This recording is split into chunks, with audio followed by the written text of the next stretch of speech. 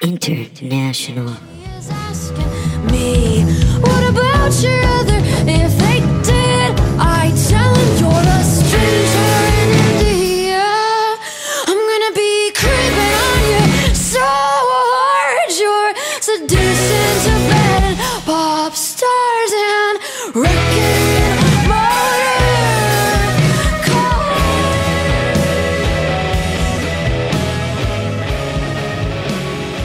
Hey guys, thanks for tuning in to the Leading the Blind podcast with Jared McCorkle and Ariel Norman. My name goes first.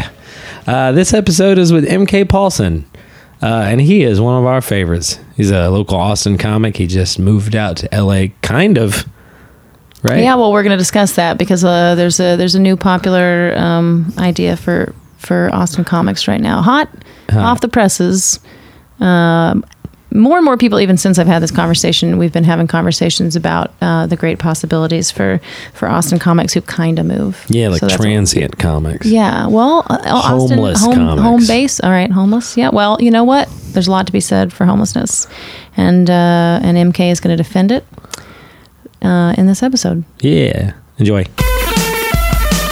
We're not recording. Let's hope not. We'll cut all of that. Okay. Yeah. Cut all of that. We will start acting as if we are recording now, though. Yes. Podcast. Start Just begin with our new theme song. Yeah, sure. Okay, well, we're here with a good friend of mine, is Mick Paulson, I think how it goes. Mick Paulson. MK Paulson, who I remember it didn't occur to me that you had a name until like it's 8 Martha months. Kelly Paulson. Martha Kelly Paulson. Yeah, I didn't want to step on Martha Kelly's toes. So. I didn't really realize that MK was actually like a common like Irish Catholic girl name. It's like MK is short for Mary Kate. How fitting. I know. Yeah, it's actually perfect. That's actually my real name. So When I hear your name in my head, I hear you doing your dad saying your name. MK.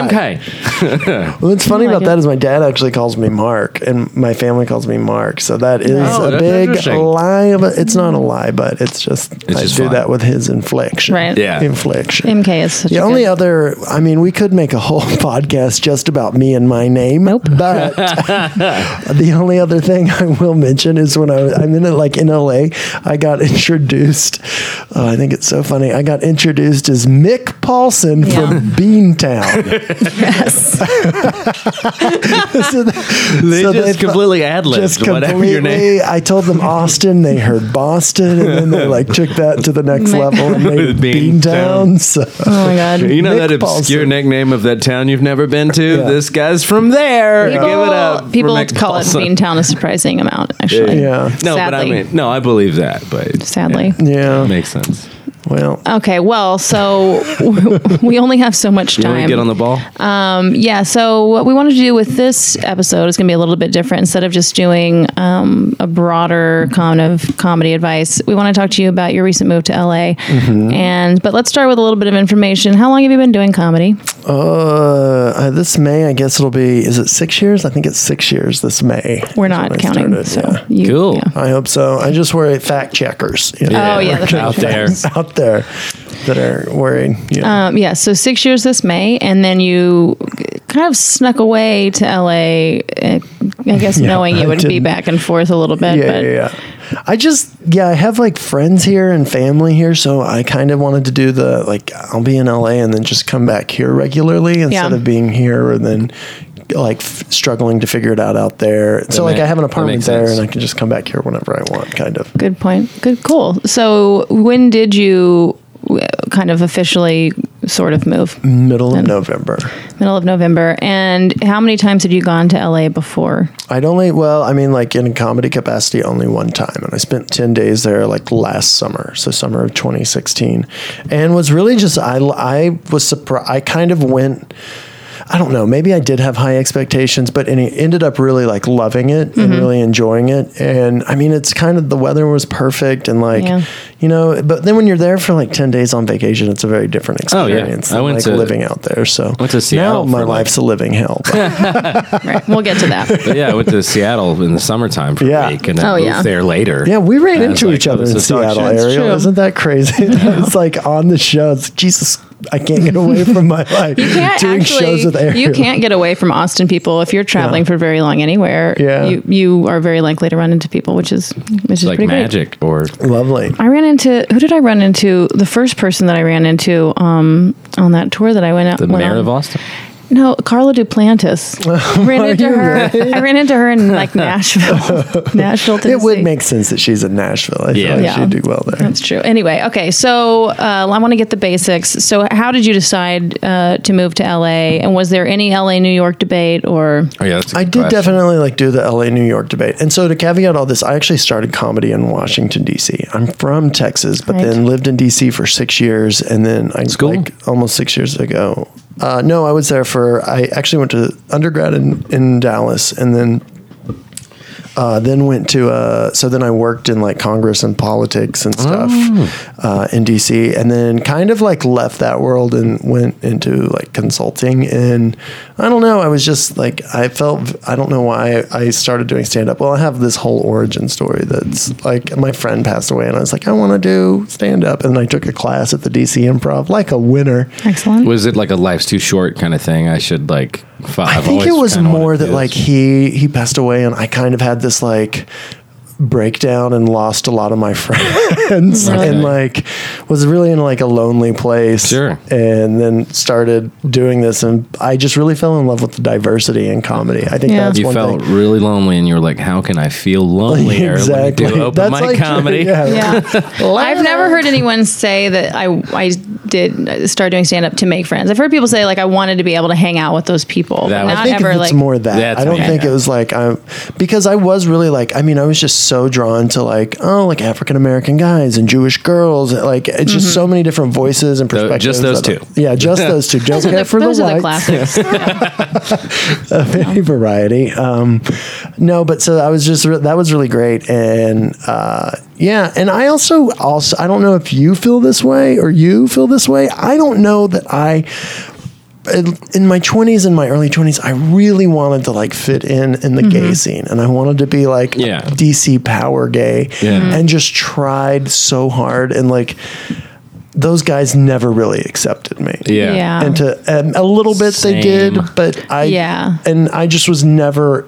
I think that you're talking about like trying to find your people, which I definitely spent like so much of my 20s doing, and it really isn't until you find comedy. For those of us who are, Yeah. it's like, and you're like, oh yeah, these are my people. Yeah. I thought maybe some smart lesbians in Cambridge, or whatever. It turns out I hate those people.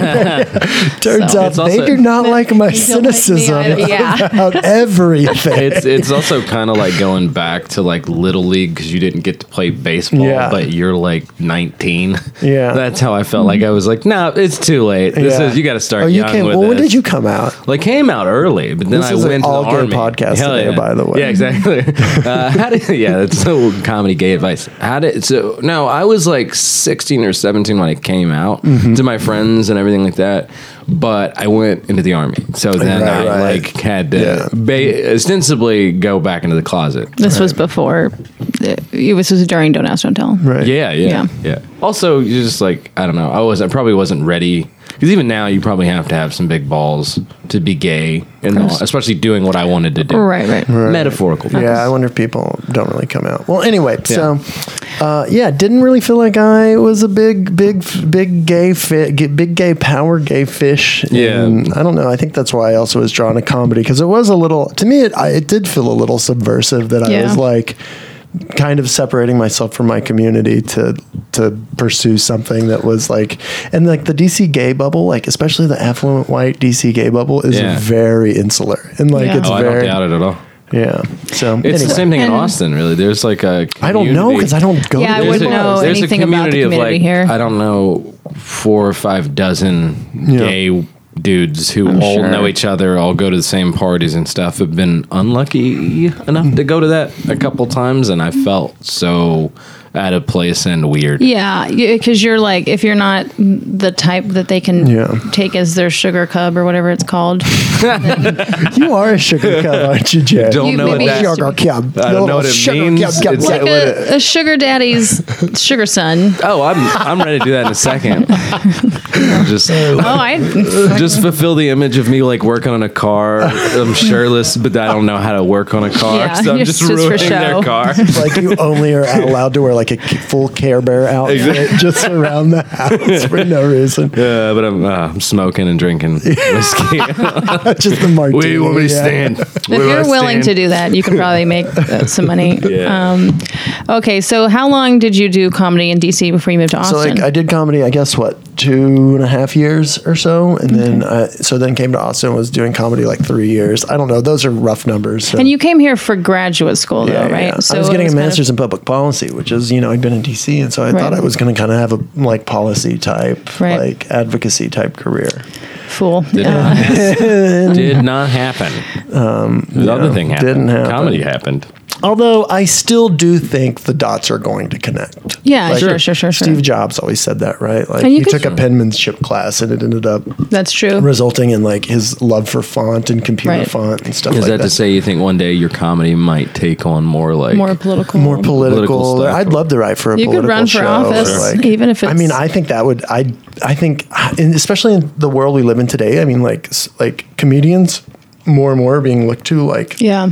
social like voices or voices of like. And I don't know that that's good or bad. And I've heard But it's people kind happening. of Depends on the argue. comedian, but yeah. But the I mean, post Jon Stewart world. yeah, and I mean, there's been people that have done the whole, like run for office Yeah. as an ironic thing to make a point about our Yeah. system. So I don't know. Like, I do think like the dots Or just will come comedians line running up for at some- office, like Right. Al Yeah. Franken. What if I and Eddie announced Izzard. right now? Yeah. I'm running for state rep. This would be the place to do it. State Kathleen Hepburn. I'm gonna take down that goddamn state treasurer. All right. So wait, how did you ultimately decide you wanted to move to LA? I don't think we actually covered that. Yeah, what was the decide? Well, I guess I guess what it is that I really felt like I wanted this to be a career, and I also am 32 and feel the need to. If I can't do like straight up perform, like if I can't be a straight up performer, like I want to be in entertainment and around the industry, and just I felt like the way to make money, and I mean maybe that's stupid. I don't know. Like I have to caveat all of this. Like I don't know that I've made the right This is- decisions, and I'm We- not out in there. editing- There's a blanket caveat for this Yeah. whole podcast Yeah. that no one knows what we're talking In, about. in editing, we need to put like some sound effect for the moment when Oh the yeah, performer does for the their drinking caveat. game at home. Yeah, for the drinking game at 'Cause home. everyone that's You done should it do has like a done that. bloopers clip. Just everybody like I don't Just really a real. Oh, that could be like our introduction at some point when we have You're enough. right. We'll just Yeah. cut together everyone being like, "Here's the thing. I don't know much about. I failed. I I'm failed an at what idiot. I do. Yeah. I don't. Yeah. Yeah, but I think So as that's comics, to we come. also understand, right, that it's like failing is good, and Yeah. so it's In like a sense, taking yeah. chances is always important. Exactly. So it's kind of more Absolutely. like podcast about people Right. taking chances. Anyway, maybe. Yeah, so I don't know. I guess I just felt like maybe I could have more of a rounded career out in LA than I could here. I do think maybe I've gone a little early. Mm-hmm. I don't know that I have some of the credits. Like I know some comics that are kind of doing, and I guess I shouldn't name names, but that are kind of doing the more like they're going out there like every couple months because they're like being summoned for shows, and Sure. like that wasn't happening for me. So, but I think that's really a good way to do it because you can still kind of have the Austin lifestyle, and the writing is just like you can write really good comedy here. Like you Yeah. can do Yeah. so many mics in a night, and, like. Do like 2 shows in a mic, that's what I did last That's night. true. It was so great Right. because Yeah. you can like work on a joke throughout the night. Right. Yeah, exactly. So, I mean, it's like kind of, I mean, Martha Kelly's in a different position in her career, but she's still had that kind of thing going on. And it's like, yeah, it's easy to come back here if you have places to stay, which of course Yeah. you do. And so then if you spend as much time as you want here developing material, then you can go out there and, Yeah. And I've actually found a really good, like, I'm paying the same amount of rent in LA than I was in Austin. Yeah. Which is not easy to do. And I'm very lucky that I have an apartment that I can do that. So it's like, why wouldn't I just be out there and come back here regularly instead Yeah. of the other I'm way? hearing more and more that comparison though. Yeah. I mean, Austin's getting more expensive. Austin's Really getting more expensive. Yeah. And there are cheap pockets in LA. So. Yeah. Yeah. If you're trying to live in the city in Austin, I mean, if you're willing to drive a little Yeah. bit to commute. Well, and to be fair, I'm living in Cedar Park. Yeah, yeah, so, like, And I'm probably spending a lot more in gas actually in Austin than I am in LA. Right. So are you working out there? I'm doing the mics. I'm doing like I meant a job, like a money job. I'm doing like social media consulting, Ooh, and I'm money doing that for Moon Tower, kind of like helping them with their social media, and that pays a little bit. And then I freelance and Postmate and just do whatever I can to kind of get by. I'm not like I'm saving money. Yeah, but that's and the I'm not thing. living. He livers. But that's the thing. I mean, especially with Postmates and all the different apps and everything that you can do. I mean, you can go back and forth between cities, or whether it's touring or whether it's living between cities. There's so many ways for a comedian not to die. Yeah, not to die. Well, that's a big factor. Cool. So how has it? You've been out there since November, and is this the first time you've come back for the holidays? You've come back for a couple weeks. I mean, I was really only gone 5 weeks before I now came that I back. think about that math, so 5 weeks. So it wasn't very long, but it was. I mean, I'd been out there before for 10 days, and like it's good that I've like kind of got a feel for it. But a lot of I think the LA comics will say that you really got to get out of LA regularly. Yeah. Like For what? just because it's like. I think it's really hard to like write new material, and there's just so much entertainment and people consuming entertainment that even at the shows and the mics, like your act maybe isn't getting a good read. And it's so funny, like even the bigger name comics that we would consider just, big deals if they came to Austin, like, I mean, still can struggle getting audiences out in LA, so that makes a lot of sense. And so it's like, you can do an LA show, but then like even coming back to Austin this time, I'm like, oh, people kind of like, I can get on good shows and like do good, like all the like New York time comics and, like, talk about that. The getting on the shows here, like the amount of audience they get is way more than New York or LA. And I mean, y'all know this, but there's something so different about doing comedy for like a crowd that's rooting for you as opposed to a crowd that's either ambiguous or even at times rooting against you. Like, I mean, I've been some of the open mics at the comedy clubs where like it does feel like a competition, and people don't necessarily want you to succeed. Totally. So it's the like audience, I think, wants you to succeed. Well, he's talking about at those open mics where like it's just other comics and they are, not even like the like local like neighborhood ones, but like if you go to the like, I don't know, if you go to the store, sometimes like it feels like that open mic can be like, I don't know that they're rooting for people to do well, Yeah. I don't know, but I guess it makes you a stronger comic. Like it's, What made you think not New York? I guess I thought there were more opportunities to make money in LA. We'll see if that ends up being true or not, but I think it's easier to be kind of poor in LA than it is in New York. The only thing is the car. Like I hate driving. Yeah.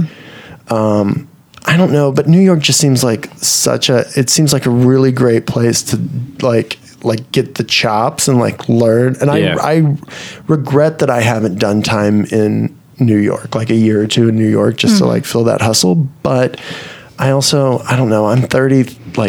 I don't want to be poor in New York. Like if I live in New York, I want to make like $100,000 a year at this point in my life. It is difficult. Jared, who is 33, is moving to New York next year. Well, that's, good. I mean, and I'm not like good at it. I'm not poo-pooing good at it. I don't No, think for sure. It's like a preference. Like I'm just that's the thing, is that like I'm kind of glad that I haven't had any kind of material success, because I think it would be hard to go do that. It's hard to go down in life standards. I have some friends in the suburbs of Georgia who, have you ever seen that movie Revolutionary Road? It was Leonardo DiCaprio. I read the book, actually. I have not. Doesn't you feel how that's like a turd falling onto the ground when you say that? Anyway. Well, just coming from you, I would have thought you wouldn't have just called it a movie, but maybe you're trying to be anti-pretentious. No, I just actually didn't even know it was a book. But anyway.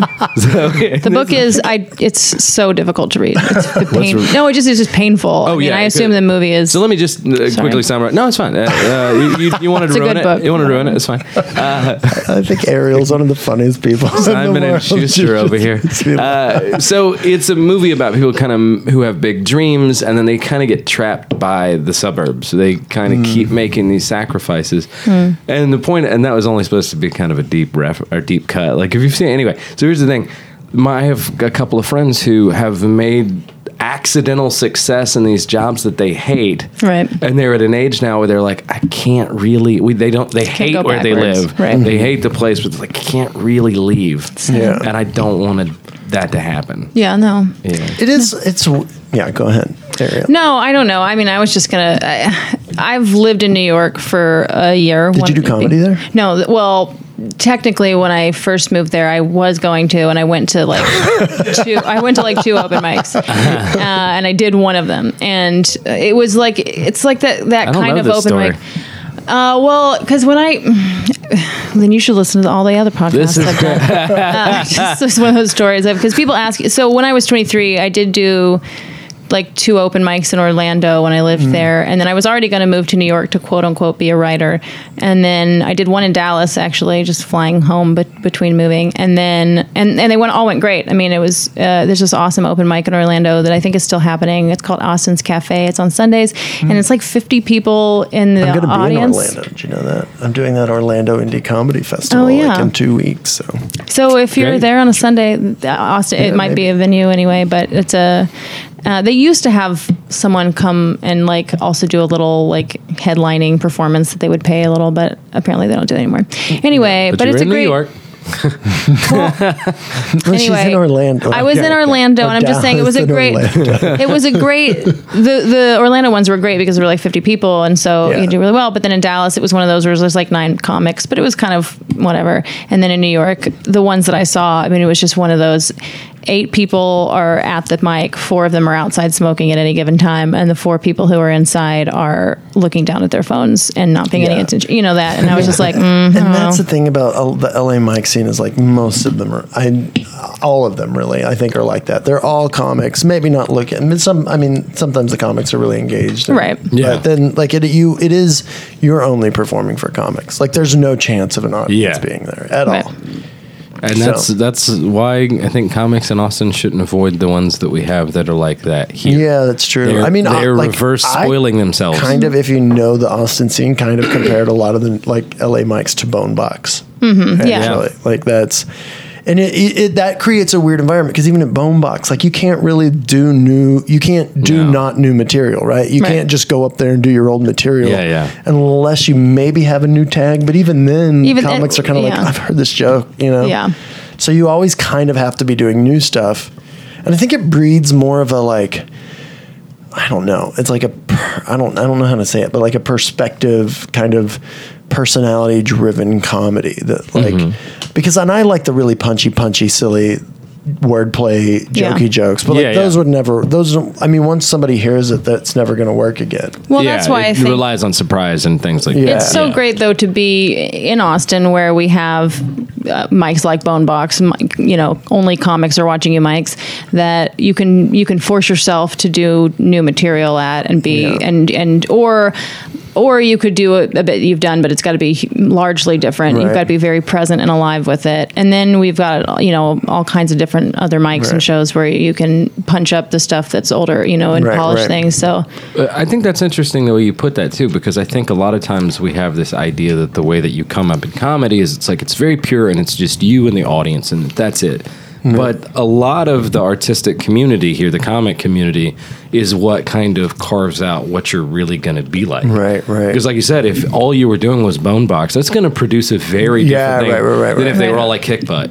Right. They were all like Cherrywood or anything like that. you know? Yeah, and you can even like figure out some of the comics that only go to specific shows or mics, Yeah. and they like, or even as an example, like I think like I did on Moon Tower this year, I did the Velve, and I did really well at the Velve, but it was like a set that I knew. That I know that room, like I know how Sure. to do well in Yeah. that room, and I know, and that's a weird room for a lot of people, that Yeah. especially out of towners. And I did really well, and I was like, oh yeah, like I'm like a Velve comic, like I know how to do. That's cool though. I've only just recently started feeling like I know certain. You were rooms so or great fills last or- night. I was Thank I was you so cackling much. at Jared Yeah, last night. We were at a MK campfire was laughing show. hard. It was a very I was. distinct laugh. It's not like Alan's where it's sort of like so far different than Right. everybody else's. It's more of just like I don't know, a timpani in the background or something. But it was. I love it. think- I love a timpani. I'm like, yeah, I feel like there is something about that, like it. I don't know, but I love having a distinct laugh at Yeah. a show, Yeah. which it's like you can tell, like the comic can tell, like, oh, this guy is appreciating what Yeah. I'm doing. Yeah. Oh, it makes yeah, people love you, and Yeah. and if it only happens every now and then, like you are aware of it. I remember, especially when, you know, in my first year in Austin, people's laugh, like Maggie May and Abby Rosenquist had very distinct laughs. Alan Alan, of course, but he'll laugh. Sometimes the things he's laughing at are, He's laughing for him. he's like, yeah, exactly. Like, and it's not like he holds it back, but like, Abby in particular, she might be looking down at her notebook or something, and then every now and then she'll give like one of her little cackles at something you say, and then because it's kind of sparing, it means all the more to you. And I remember, and Maggie too, like she'll laugh at particular kinds of things, and so I remember thinking like, I've got to develop a laugh because I'm not a good laugher. It is. So this is another, I think, tip for, if we're talking tips, but like how to be successful. I actually like that. It's not just having a distinct laugh, but being present at your like colleagues at the other comics sets goes a long way. Agreed. Because that's part of what I was seeing with those comics who are laughing is like they're not so in their heads about what they're going to say or what they just said that they can't be present. And it's much cooler to be present and to hear and for them to be enjoying the show. Yeah. And it's as a comic, I also notice something when people do that, which is that they have the confidence in their performance when they're going to go up. Right. Yeah, they're not. true. They don't have. It's not like rehearsing you're last writing minute. like 5 minutes before you go on. Yeah. You're going to try to write another joke. Right. It's like you just take a few minutes beforehand. Be here. Watch the audience. Watch what's going on. Yeah. And now go and up. then and you know, I mean, I also love it when if you are listening to the comics before you, then you can comment on what they said, or sometimes you have a joke that isn't it's going to be weird if you don't change your joke or not do that joke depending on what other people have done. And I always think it's crazy because so many really good comics will talk about not watching the show and they're like, oh, I can't watch. I got to come in. Yeah, whatever. Well, even in like the funniest documentary, I finally saw it the other day, and they were like, people were talking about in the competition, like not being able to watch people. But that was I know, and that is different. That was pressure. That's They were talking pressure. about pressure. But I also just think, but like, what if someone says something that Yeah, now? that's true. That's a good point. And I did try to during the competition. I would try to watch it. You kind of have to watch the set before you, and then At least one the right set. before you. At least Jared one or Walls two is- sets. I get in my head because I'm like, oh, they're creating an energy, and I have to change the energy, or they really like this guy, or like I don't know. It's so Jared easy to Walls get in. advanced because he commented. Is very rare. We do it all at every show at Mike, but almost nobody does it at the contest. Jared Walls commented on a comic that bombed. He was like some gay guy that had a lot of like misogynistic stuff. Yeah. Jared Walls commented. Was it me? No, this person did not go forward, and so he when he did that, it was like, oh, he's definitely advancing. Yeah. he might have advanced anyway because his stuff. Right. But it was like, oh, that was why. Well, it's not just judges, but audiences in any context love it when you absolutely. comment on something in the show. And anytime that they know that you're present, that you're not just going it's through all something. it's so much about presence. It really is. And I still struggle. I'm like, what is presence? Like, I don't actually know. There's stuff. I think there's just sort of tricks that you do to yourself. Like I'll talk to people early on. Like last night, I asked that person to hold my hands because I didn't know how to do my hands. there's something. I was like, even if this isn't that funny, it's going to make my performance so much better because now I'm like hanging out with people. That's the biggest trick that I think that I found was that just ask someone a question in the audience. Either ask the audience a question that they'll actually respond to, which you kind of know the things that they're going to think are rhetorical or that no one's going to respond to, but the kind of things that they will respond to, or asking a specific person in the audience something, because then you can't help but be present because you have no choice. It's one of those things that people don't develop, I think, because they're trying to get work at clubs, and they'll tell you, if you're opening or you're featuring, don't talk to the audience. No, I'm just saying, I think it's not like people don't know that, but I think a lot of times they don't develop it because they're like, it's almost a bad habit in certain circumstances. I think there's also, but what's interesting to me is when you see comics that are clearly like have a very like great presence or are very present or however you want to explain it, that don't for some reason have to do the crowd work, or they don't. There's just like so. You're absolutely. And I don't know if like this maybe sounds bad. I don't know if that's like a level of acting or you just figure.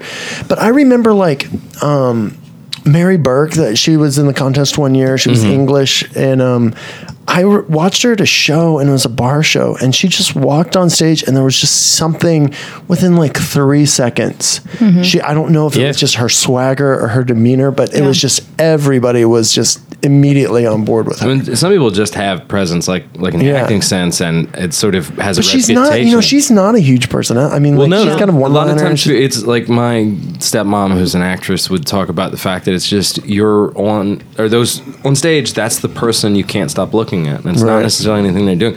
But then I was going to say the thing that changed for me in terms of presence, and you can feel the difference with how people are generous early on before you said anything. Is that like when I stopped being really afraid to be up there.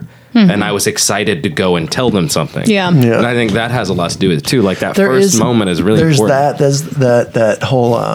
It's like sometimes new jokes do better than they should because you're so excited, and then you're like so present with the audience, Absolutely. and they're just like this. And then they never work again. Never work again. Well, I don't know. I've never been able to figure out that paradox. But No, it is though, because you're excited and they can tell when you're present. And that's the thing. And if you are present and you're telling a joke, and sometimes you're so present that you do come up spontaneously with a new little phrase or something, and then you try to tell that phrase the next time, but now it's a known or memorized phrase, and it just doesn't feel the same, and they can tell that it's not an experience that they're having with you, in this kind of immediate way. So yeah, I did a show last night, and the first half went really well. Or I did a set, and the first half went really well. It wasn't the one show we did, Jared. It was a different one.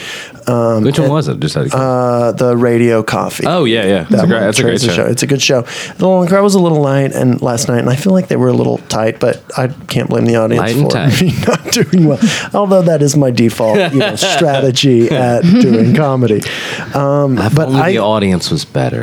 I did I opened with like my 5 stuff, which is really silly and people love it. Good. And then kind of did more like expositional stuff at the end and just completely lost them. And then started doing old material that I have done so many times that my eyes must have glazed over. And I even messed up, like I just didn't care so much about it. I like even messed up words, and I'm like, oh, it's like, that is, I don't know maybe what presence is, but I know that is the opposite of presence. And then sometimes you do well even when you're not, and that feels weird too. Like I had a pretty good set when I did Shit's Golden, but something happened, and halfway through I was very autopilot. Everything worked. Yeah, it all went well. Autopilot's weird. Autopilot. I hate autopilot. It's not. I didn't want to be there. I didn't like it. But even when the audience still laughs, that's the thing. I started, maybe a year or something ago. I started measuring how well I did, how well I felt about it based on my presence and not about laughs, because it's the laughs tend to be well correlated with how present you are, but they're not always. But in a set where I was not there and the audience was laughing, I still feel like shit. But if I was present and the audience was like confused or like I was getting them and losing them, and it was like a boxing match, I much prefer that, and I feel like I learn more from it. So here's what I think is another like dark aspect of presence is like, this isn't just LA, but I think actors in general. That sounds like a book title, by the way. This is a dark. No, what did you say? A dark aspect of presence, or something.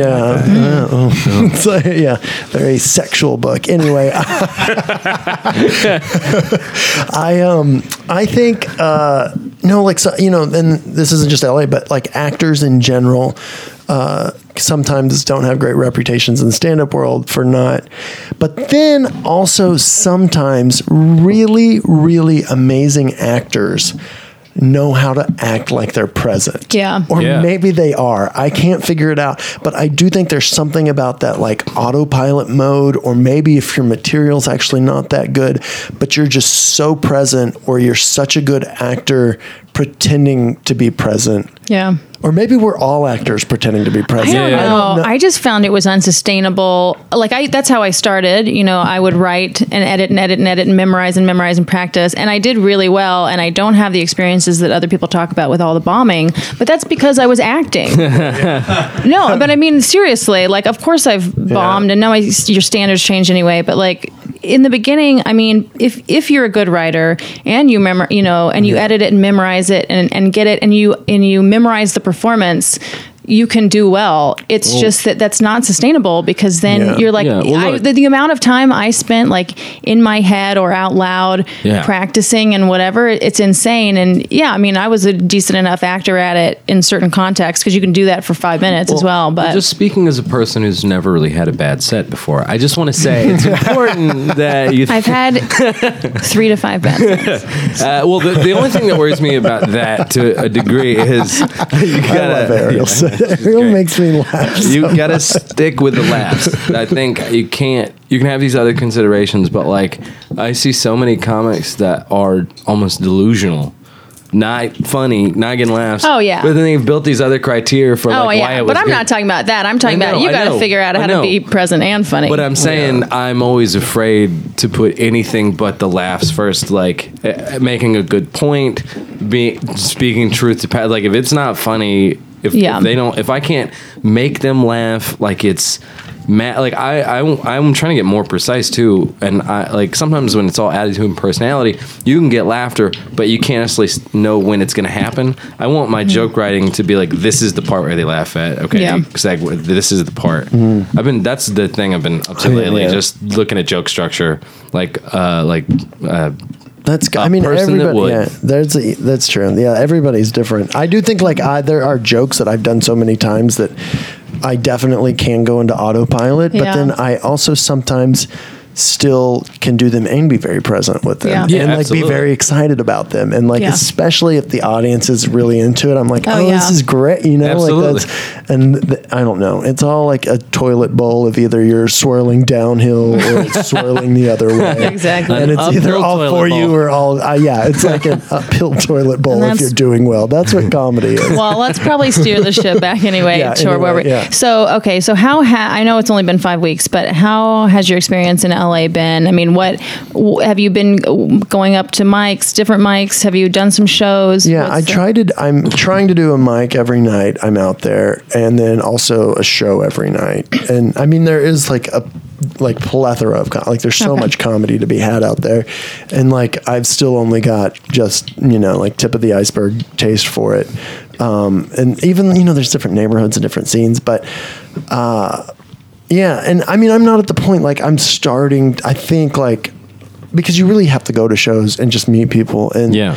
I don't. When you went out there, did you feel like, because you've been doing it a while, if you went to a mic, you kind of... I mean, it's We're still above you still the- like you'd be surprised how much I think like as any comic does. Once you're established in a scene, how much you actually skate by Oh, I don't doubt on that the at all. like your not personality, but just like Your like reputation. The comics know you. They give you they'll like Yeah. give you leeway on jokes, and they'll Sure. like trust you. Whereas when you're really new to a scene, like you're not Yeah. getting those breaks, and Yeah. even your best jokes at a yeah. still like don't maybe do well, and it's I've been telling from the reverse, like doing a mic, like running a mic. I see people who are better than they know they are. Yeah. Their jokes would work better at shows. Yeah. Like, they just haven't got the break yet. yeah there's That but little even break. like I did the mic at the store, and I thought I did pretty well, but I don't think I got a lot of laughs. Right. And Sure. I don't know maybe somebody else that had watched that night, but I think that especially the first time you're going up someplace, there's a certain sizing up and Yeah. measuring you up and sniffing you out, and like, Right. but I do think I hope I've like laid the groundwork so that the next times I go up, people trust me a little more. Or they're like willing to take chances with me or or know what Yeah. they're getting into. So maybe that's maybe they like even mentally prepare themselves to know what they're getting into. But Yeah. Well, that's then kind of why I decided to leave so early too, because Yeah. I feel like you either have to build credentials and ability when you go, or you have to build those while you have to hurry up and go there to Yeah. do that or whatever. Yeah. Yeah. But you were saying something. Yeah, I mean, it's a tricky. I don't know when's the right time to go. I maybe think Who knows? I've gone too soon, but I No, also think like it's either I go do it. I was listening. Have you ever? There's a Jamie Flam. He's the the creative director at the Hollywood Improv, has a podcast, and he basically talks with bookers and asks them about like their booking process and how cool. they book people. And it's actually a really good podcast, and everybody should listen to it, especially if you're like, Yeah, what's it called? Gatekeeper. It's called Gatekeeper, Gatekeeper. okay. Cool. And it's also like Jamie is at, I don't know him, but he's always at the Improv, at the Hollywood Improv, and you can, one of the first things he's like, people are like, how do I get in here? He's like, go listen to this podcast where I talk to people about booking and stuff like that. So it's really like a good thing to like listen to. And I've even I've introduced myself to him a couple times, like, hey, I really like your podcast. This is great. Like, it's good advice. Anyway, I don't know where everyone's going with that.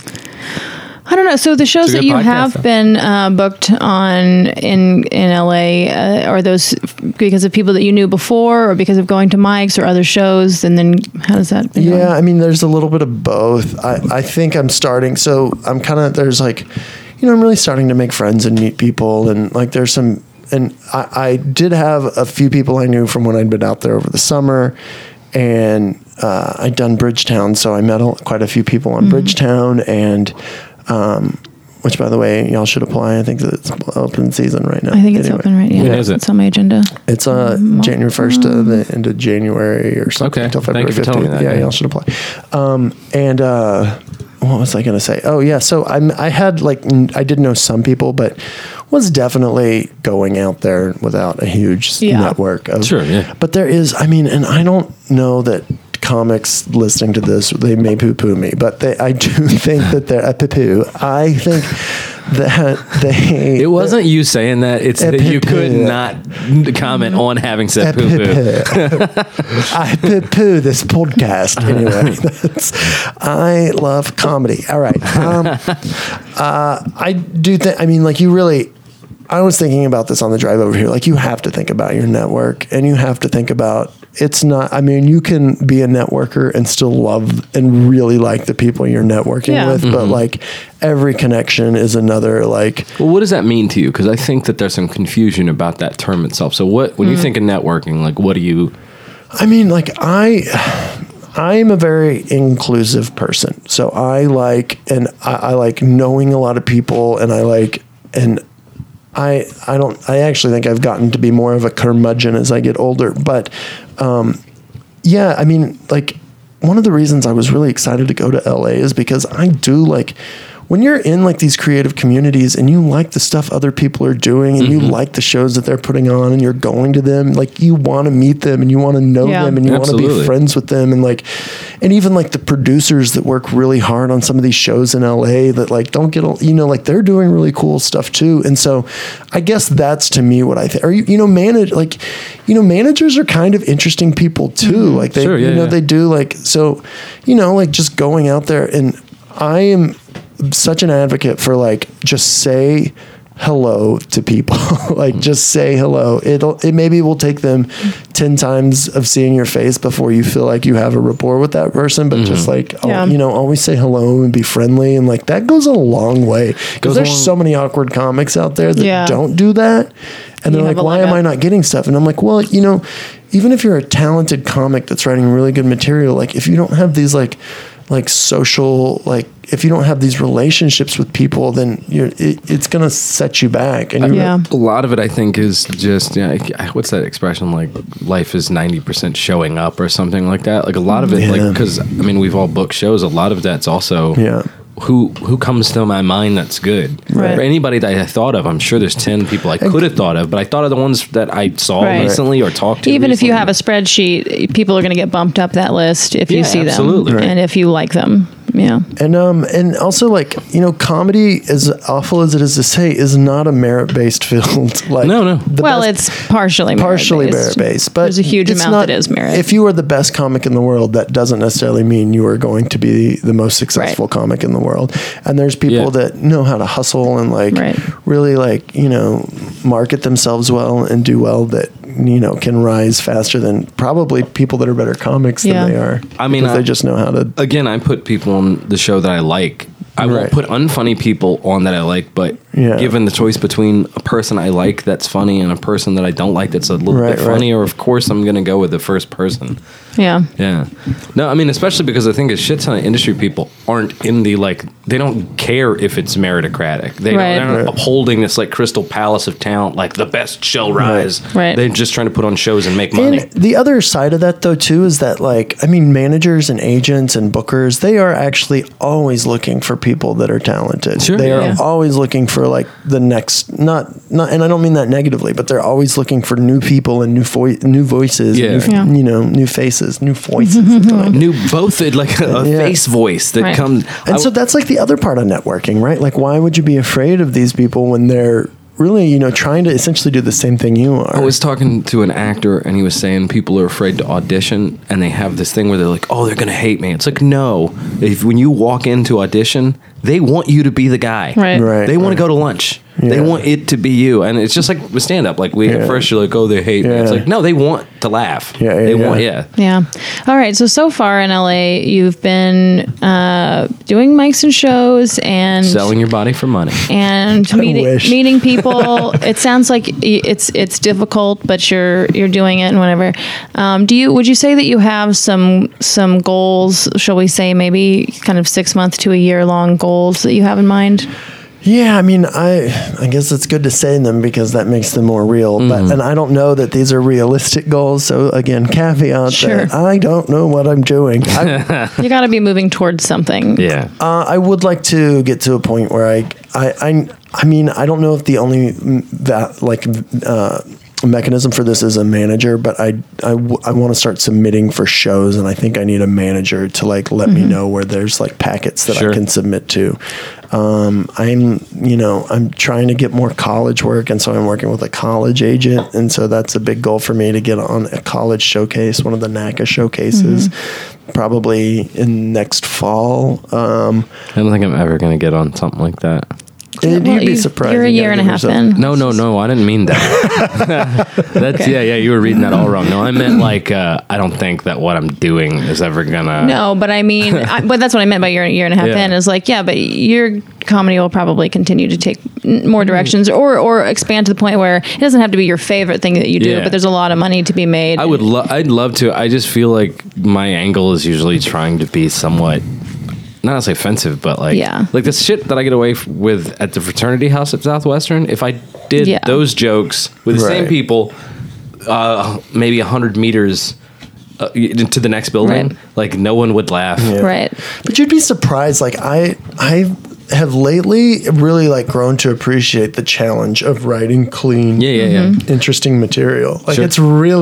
it's difficult. Right. It is, and you're right. I definitely want to try it more. Some of my stuff works clean, but then some of it, like Yeah. it's more that it's just kind of pissy. And also, like, I don't know that I'm going to get any college jobs or a college Right. showcase. So I do talk about being gay a lot, and there's a lot of conservative religious colleges that don't That's true. want me to be. Most of them want you to be gay, though. Yeah, Most they of do the call it a colleges. ship.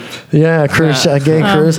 I have friends that do great gay cruises. There's kind of like there's a market, and I think it's it's pretty saturated right now. Isn't that but- funny? Yeah, I bet. I know like two gay cruise ship comics. Daniel Webb he's I think obsessed with the idea of being a gay cruise. I ship think it's comic. so funny. He'd that be perfect. If at somebody it. was like, "Hey, do you want to do a cruise ship?" You'd be like, "That sounds fucking awful." You want to do a gay cruise? Yes, I do. Yes, I do. I don't know. Gay audiences are so. Imagine like all gay men. I think a lesbian cruise ship would be Lesbian cruise ship, maybe, because like there's two different kinds of lesbians, and I think that I would not want to talk to the younger lesbians right now, but the middle-aged lesbians are there to have a good time, Yeah. and I would like to but, do that. But honestly, and maybe this fits into the lesbian thing. I was going to say, Jared wants to do a lesbian cruise. yeah, absolutely. I want to do any that cruise. flannel shirt. Yeah, I would totally. No, they would that's- think I'm I playing on was. You could be a stereotypes. trans. I'd just be the premier lesbian FTM. trans guy. Yeah. Here's the thing. I think gay men would be a great audience. I think because soldiers are great. Just anything Yeah. where there's a lot of testosterone. Oh, you should do that. You should do the lot. And that's why the lesbians would do do the performing for the troop shows. I would love to. Wouldn't that be I would great? yeah, absolutely. I wonder if they USO shows. Yeah, I wonder. You could probably get. I mean, maybe not now, but in I 5 don't or know 6 that they would years. book it like big sassy gay comic like me for Hey, no, you'd be surprised. Ladies, where am I? The people that end They up love on that it. stuff, like,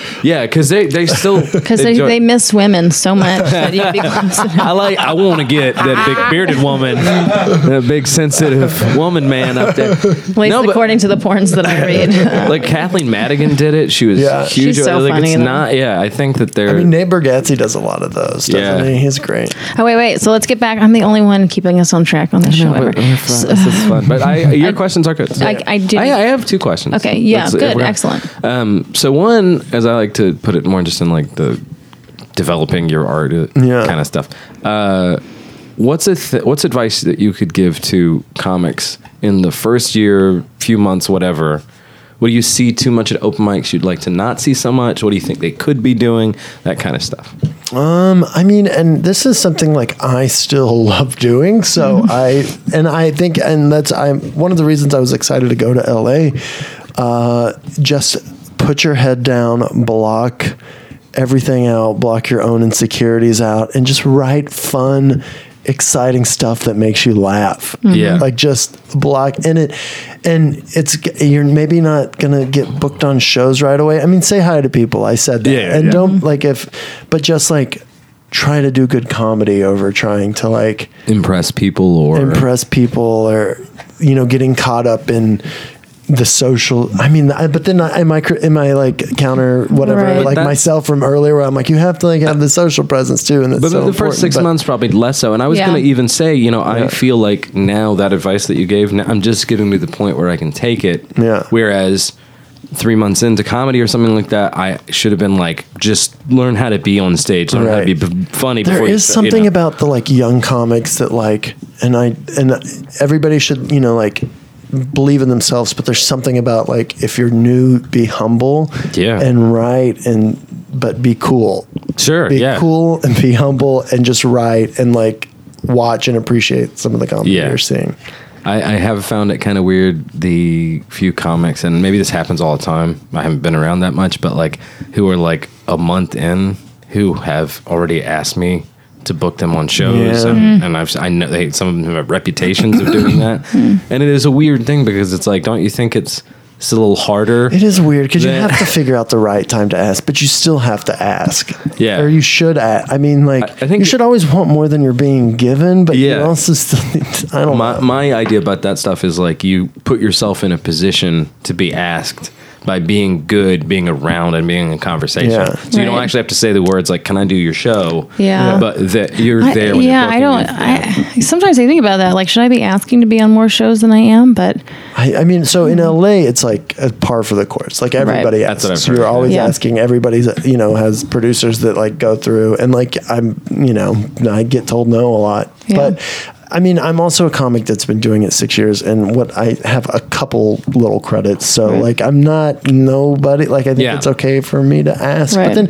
at the same time, I'm not asking the Hollywood Improv to Right. like put me on the main stage. and you're also talking about you're new in town, and you're saying, Yeah. "Hey, I'm new in town. Here are some credits. I'd love to do your show." I mean, that's a different thing than like, just talking about in Austin or in a city where everybody knows each other. And then when Yeah. you're asking, it's like, And then going to that person's show that you're asking. Yeah, go to the and show. like going and watching the show and like Right. appreciating that show and like. But I being got present to at tell that you, show. it's like so much of it has to do with if you're good, these are the rules that apply to you, and if you're not, these aren't. There's a lot of times because you hear that advice, like, go to people's shows.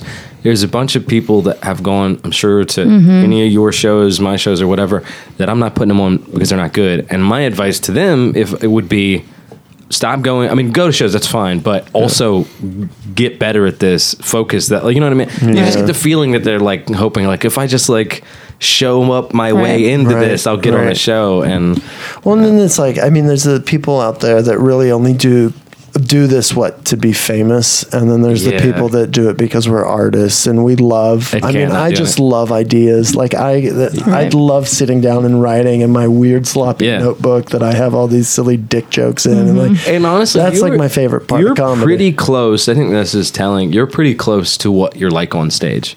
Well, that's You're absolutely no, absolutely. I mean, you have these like things that have a conceit to it where, like with your fife thing, you're not Yeah. usually pretending Yeah, to fuck yeah. a lady with He a fife doesn't. in Well, he plays the conversation. fife in conversations with me all the time. Are you not It is doing that with true. everyone? You're his muse. Oh, me too. He's just gonna. play that Anytime I fife. have it, it is Yeah. going to be out. Mario has yelled at me at the fellow. It's like, stop playing that fuck. All right. But I feel like if there wasn't a stage, if there wasn't stand-up comedy, you would be doing what you're doing. I hope so. to I hope some I'm people. kind of a Yeah. silly person. I do silly Yeah. comedy. Silly goose comedy. Yeah. I do too, really. And one last follow-up question, Mm-hmm, and this is kind of similar. What's the thing about the Austin scene, as great as it is, that you would change if you could? You had a magic wand, or would you not? Wait, But and then if I you have had- one question after that.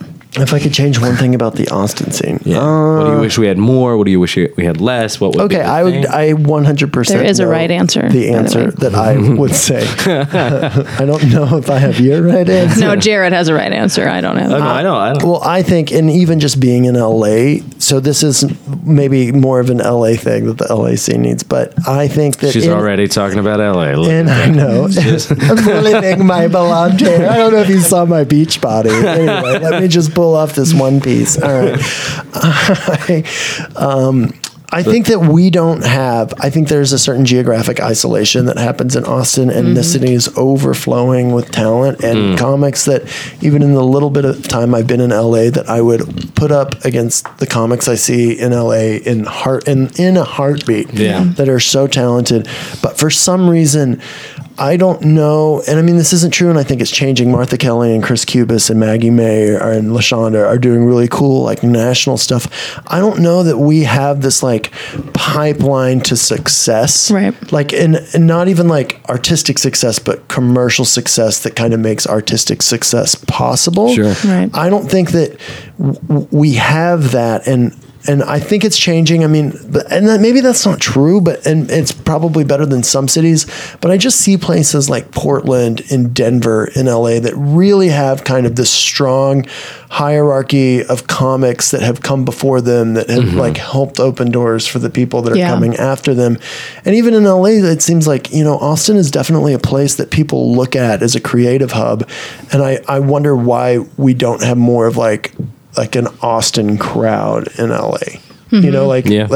And I think that's actually going to start changing because a lot of people Yeah. are moving out there. Yeah, I think a lot of it is just that Austin's scene has been developing so much in the past decade, and that it's just getting more and more so. So there just hasn't been the time, Right. And we're not as close as Denver and Right, Portland are, right, and so right. and And so San it's not Francisco. as obvious of a thing that because all Boston people go to New York and all Denver people are That going is to true. LA. And so like DC, so I've always said this, I started comedy in DC, and they have so many great comics have come through DC, but it is, 3 hours south of New York, and DC has very intelligent audiences, so Yeah. you can really grow as a comic and then have easy access to New York Yeah. living there. Whereas Austin, has really great, intelligent, wonderful audiences, but there's like not a direct pipeline for us to New York or LA. Right. Yeah. And I kind of like, I'm hoping actually being in LA, that's one thing that I want to change and work on. And like, even just like, I mean, I have dreams of like starting like a monthly happy hour that's not just comics, but like the Austin crowd gets together, but also trying to get like managers and agents Yeah. that like have Austin connections to come, and we can really kind of cultivate and like creating a platform for people that do think they're ready to come to LA to like jump off. You Please feel like you do have a that network. because Yeah. I will come. Yeah, down because I with Once want- you. you've done all that work, I Yes. would totally. Well, but it seems, I mean, and it's also a little selfish, I guess, because like the more successful my friends are, Yeah. kind of in comedy means like No, that's Totally, we can all help each other successful out a I'm lot. going to be as well. Absolutely true. The dumbest Yeah. thing people do in these situations is that crabs in a bucket thing, Mm-hmm. where they're especially early on, where they think they're competing. Right. Yeah. And it's like the competition may exist in some sense, but no one. I always said like at FPA, I was amazed at the people that would like have an overly competitive feeling because it's like no one can play defense. Right. It's just you and the crowd. Yeah. You know what I Right, mean? but yeah, no, we're absolutely each other's network, and the better we can help each yeah. other out. So please do all that. We're Well, I sincere want about to. that. And I want to start a show, and Yeah. I mean, Austin does. I think you're seeing the beginning of it. Like, there's some really great producers on wonderful shows in LA that are from Austin, and like that. I think in the next 2 years, we're gonna start seeing a kind of bubbling over of Hope so. Austin talent that are starting. It's to exciting to think. I'm definitely going to take a trip out there. I'm moving to New York, but I definitely because by then that's what's And crazy. you got to go to New York. You got to do all this in New York so that we I can know play. that. Yes, Yeah, you do absolutely. New York, and MK will cover LA, and I'll go out to both. Visit you. Wait, so I got to get out of here, but we do like to end. Are we ready to end, or are y'all going to keep talking with me? I think because I got to go too. Okay, well then our last question that we like to ask, Yeah. because we are planning on following up with you in a year or something. Well, yeah, whatever, we didn't say that. That about- is kind of the plan. Which is that Ariel you're gonna come back casually about- mentioned it, Yes. which I think is Okay. wonderful, and I'd To love hear- to do that. Yeah, we'll hear how MK's doing in a year or so, next Christmas or whatever. But the last question we like to ask is, what is your favorite joke or a favorite joke that you've written Of my own, of your own? Yeah. And tell us a little bit And you- about yeah, how the you ideas. developed it. I mean, what my favorite or like my best? No, kind of Well, whenever. Does anything come to mind? Doesn't again? We're not going to tie you to this as your favorite of all Yeah. time, but just like a favorite joke that you have, and do you remember kind of how you wrote that?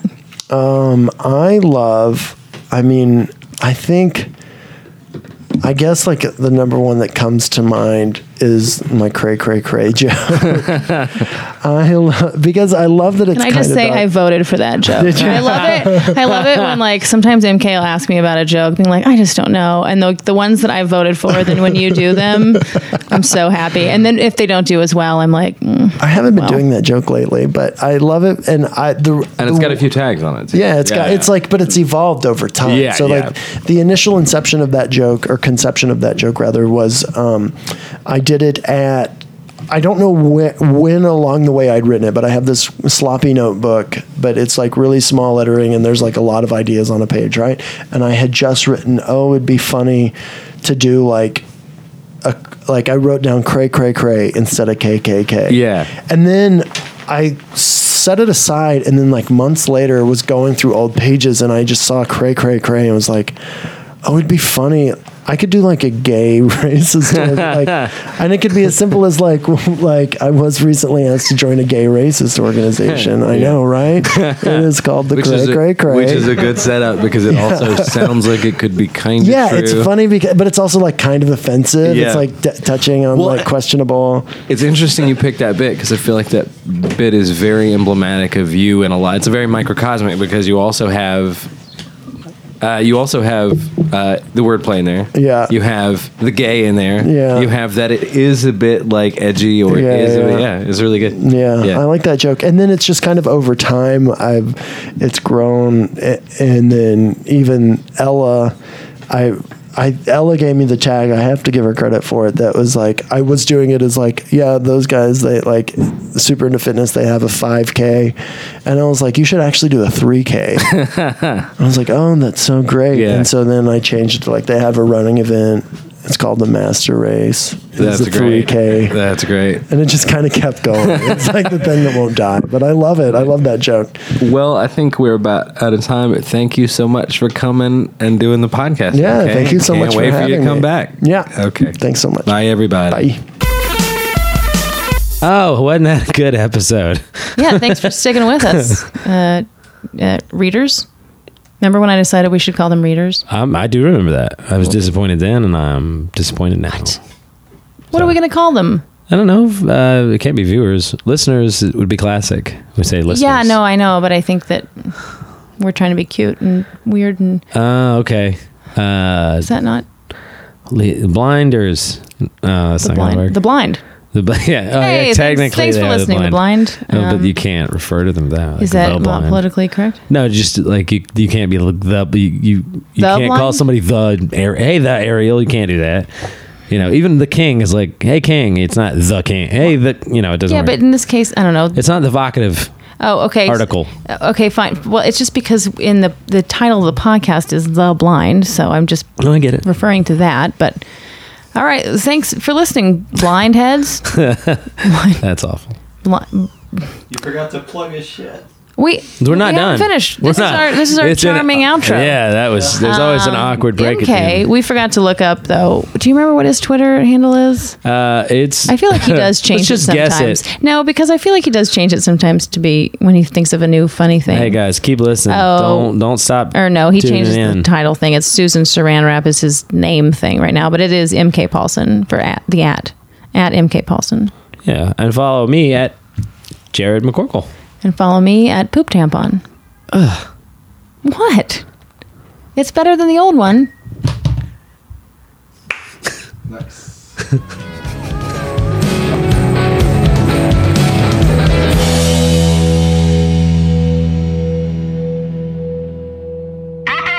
International.